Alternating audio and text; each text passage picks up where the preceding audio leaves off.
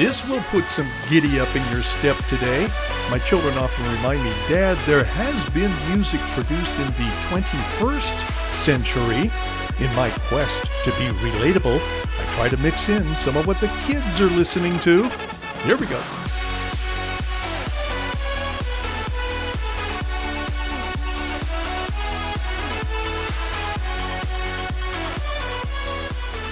Welcome to Good News Wednesday on Check with Chip. I'm Chip Maxwell. It's a Trump-centric roundup of good news items today. ABC News Washington Post poll has Trump at new high for approval, 47% among registered voters. That's good news. As a conservative Republican witnessing the 24/7 relentlessly negative carpet bombing of the president by most of the media, I think it's a remarkably high number. But there is another 47% rating, 47.6 to be precise, that has me more encouraged and that I believe is more solid. It's at a website called usbookies.com. For the uninitiated, a bookie is a facilitator of speculation on games of chance, also known as gambling. This website allows people to bet on elections. In the betting so far on the 2020 presidential election, the lion's share of the money is on Trump. The current percentages are Donald Trump 47.6%, Kamala Harris 16.4%, Elizabeth Warren 9%, Joe Biden 8.2%. Biden has been sinking like a stone over the last couple of weeks since I discovered this website. Bernie Sanders 6%, Pete Buttigieg 5.3%, everybody else less than 5%. This matters to me more than a political poll because when people put their money on the line, they use their heads, not their hearts. I don't engage in sports betting, but like many sports fans, I check the line, as it's called, out of Las Vegas before big games. In a football game between Nebraska and Iowa, a bookie wants the same amount of money bet on each team. Basically, the bookie wants to break even and have the losers pay the winners, and the bookie takes a small commission of each transaction. A bookie does not want a lopsided bet on a game. If the bookie thinks Iowa is slightly better than Nebraska, maybe the line is Iowa by 2.5 points. Some of you wonder, how can you score half a point? You can't. It means if you bet on Iowa, Iowa has to win by at least 3 points for you to win the bet. If you bet on Nebraska, if Nebraska wins or even loses by 1 or 2 points, you win the bet. Maybe the betting world sees Iowa as far superior to Nebraska. When that initial 2.5 point line comes out, the betting comes in heavily for Iowa. The line might move to Iowa by 6 or Iowa by 10 until an equilibrium is established. The line might move the other way in favor of Nebraska if the betting world believes Nebraska is the superior team and the initial wave of money comes in for Nebraska.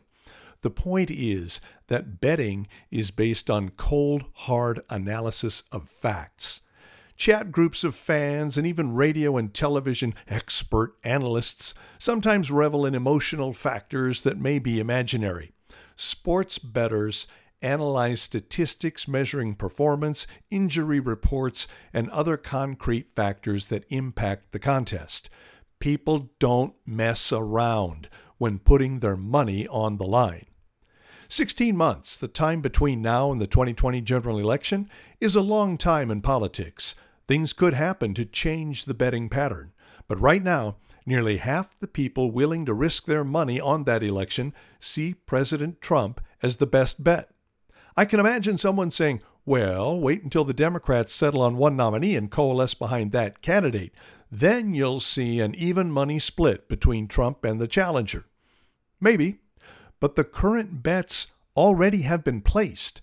These are people saying, I don't care who the Democratic nominee is, I'm betting on Trump.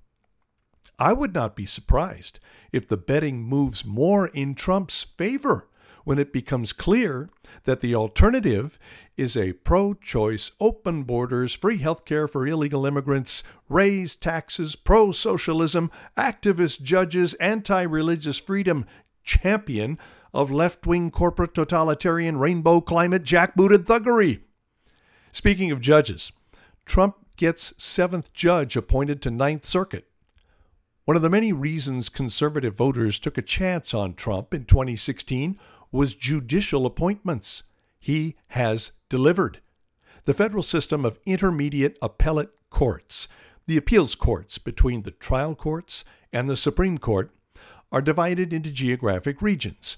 The 9th Circuit includes Montana, Idaho, Washington State, Oregon, California, Nevada, Arizona, Alaska, Hawaii, and some territories.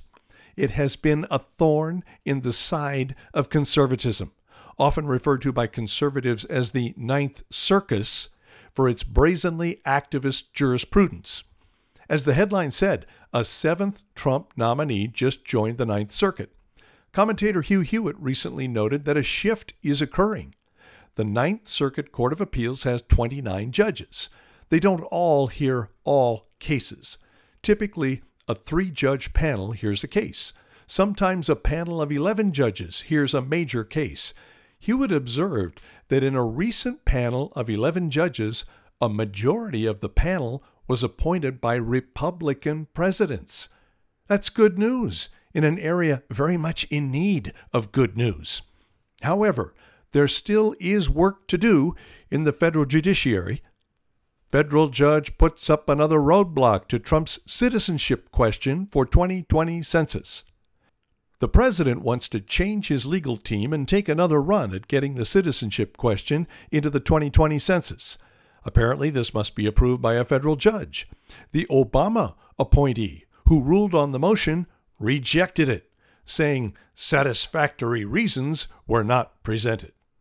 But it's Good News Wednesday, and there is good news on the citizenship question.